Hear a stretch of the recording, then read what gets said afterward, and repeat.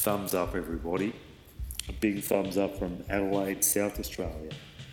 And from the far north Queensland, we welcome all of our listeners. Hope you guys aren't too hot, and I hope you enjoy this session and everything that it might bring. As Skeletor approached the front entrance of the nocturnal village, I could see the amazing guard towers we'd just erected out of bamboo earlier that morning. At the top of the poorly made tower was Fuzzburn, precariously balancing on a flimsy piece of wet cardboard. Raph's Vickers machine gun strapped to his broken legs. As I pulled up to the front entrance past the barbed wire, I felt so proud. Proud that I dropped some gas in my gas chambers. I then lit my cigarette, Horizon 25s, and I caused a minor explosion. Being an ongoing victim of soot, I wasn't too worried. As I drove past Fuzzburn in the rubbish guard tower, I noticed he was asleep. I stopped and threw some abuse his way to wake up the broken-legged rubbish gimp. He was supposed to be watching out for the nocturnal village, but he'd fallen asleep watching Countdown again. I'd broken his legs to keep him up there, but he just complained that he was passing out from the pain. Whatever rat feces had wanted, rat feces had got. And that's what happens when you dance with the devil and disobey the essential reptile, not listening to what men do when they're driven to the depths of despair and victorious belching. We turned the nocturnal village into a compound. We'd been forced to set up cyclone wire fencing, guard towers with machine guns, razor wire and video cameras for the following reasons, and I'll list them here in non-alphabetical order. There had been multiple attacks by gnomes and gold-faced pizza men after we dropped acid for 48 hours. We had to be on guard. We had to be ready. Cops visited us 5 times in a day, claiming they'd heard screaming, machine gunning, and someone playing tricks on the devil. But we just said, "Hey guys, it's just butterflies," which they believed somehow and took off. Seeing the Danish hippies had successfully created an untouchable event, Christina Aguilera, that is, who was just a teenager at the time, opened a shop called Pantene Bongs. We sold Pantene hair gel, pantaloons, and bongs. Fuzzburn, this is another bullet point by the way, Fuzzburn had been escaping to wash and claimed that I wasn't beating him up. Interesting point. And next we had a wave of doll-bludging hippies set up tent cities on the back block of Nocturnal Village. And they had got all of their tents apparently from Ray's Tent Village. Ray's Tent City, shop. So you can be guaranteed right on the money that we took a little firebombing visit to Ray's Tent City late in the night. And you may remember the Ray's Tent City rap song on the ad. Well, the next day he released a rap song saying, "Oh God, my shop's all gone, burnt down by some blokes,"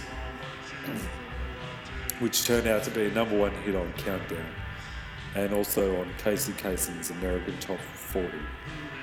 And so that was pretty good.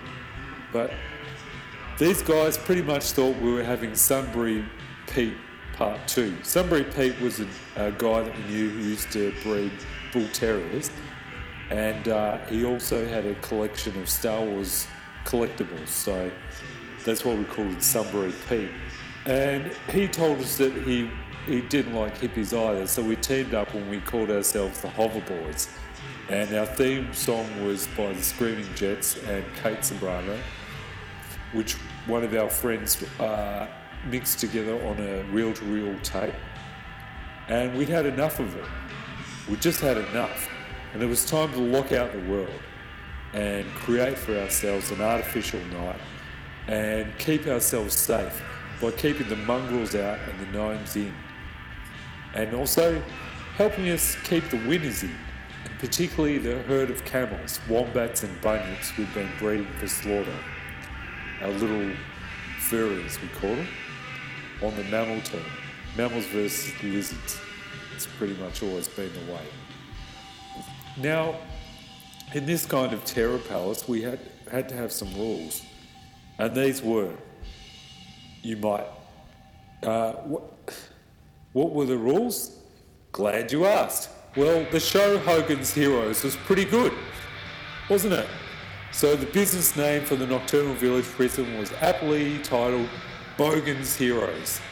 We'd also watched the movie King Rat, which gave us a real lot of motivation and a good idea about how to manipulate pig dogs into peace and ruin everything for everyone. Bogan's Heroes Chieftains.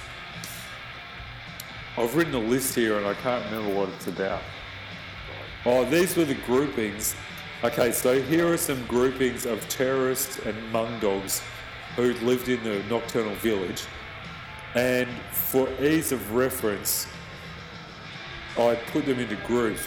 And I do that because the hardest thing is each time you meet someone having to remember who they are. Like I'll go around to my mum's house and I look up my journal from primary school and high school, and then I'm like, oh right, that's my mum.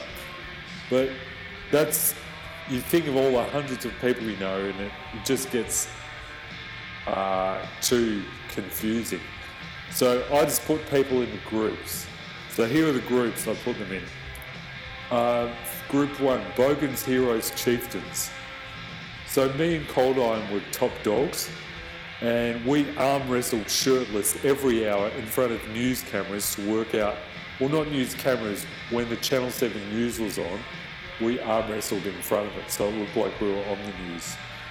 And we'd work out who'd be able to beat the boat people up if we caught them on the shores or at St Kilda Beach or whatever. And this worked really well, but we just did our own thing, so whatever. Life be in it, right? Group 2, the Boring Gits Alliance. This contains the smart but useless and nothing people who would just pick up and throw computer parts at. This included the inventor, Steve Stevenson, Phil Stein, Keith Reagan and Test Pump 34, nicknamed Test Pump 34. The third group was Violent Crims, aka Bogan Alliance. We'd have to remain friendly with these animals. If we didn't, we'd be taming them with beer and Daryl Cotton wind cheaters. This included Johnny Widdersham, Rabbit the Hate Yabby, Bob Beatty and Razor Patchwork. The usual suspects or usual dickheads in more colloquial terms. And last but not least, or maybe least perhaps, Peter Paradox, Damo the Tripper, Byron Slazenger, Percy Honky, The Prism, and Barry Synergen. Doesn't live there but hangs out there regularly, arriving in his hang glider from time to time. Fuzzburn is this guy is so pathetic, he just floats between each group like a ningbat, lighting fires, eating scraps of petrol pizza. Each grouping should have their own block, with all meeting in the communal spaces, saloon, town hall, video room and snack room. After Bob Beatty broke the television, Saltman's sharehouse invested in a game of Twister. Nightly games lead to bashings and broken limbs, until the entire charade was stopped when mid-game Fuzzburn had a horrendous attack of diarrhea. And that was that.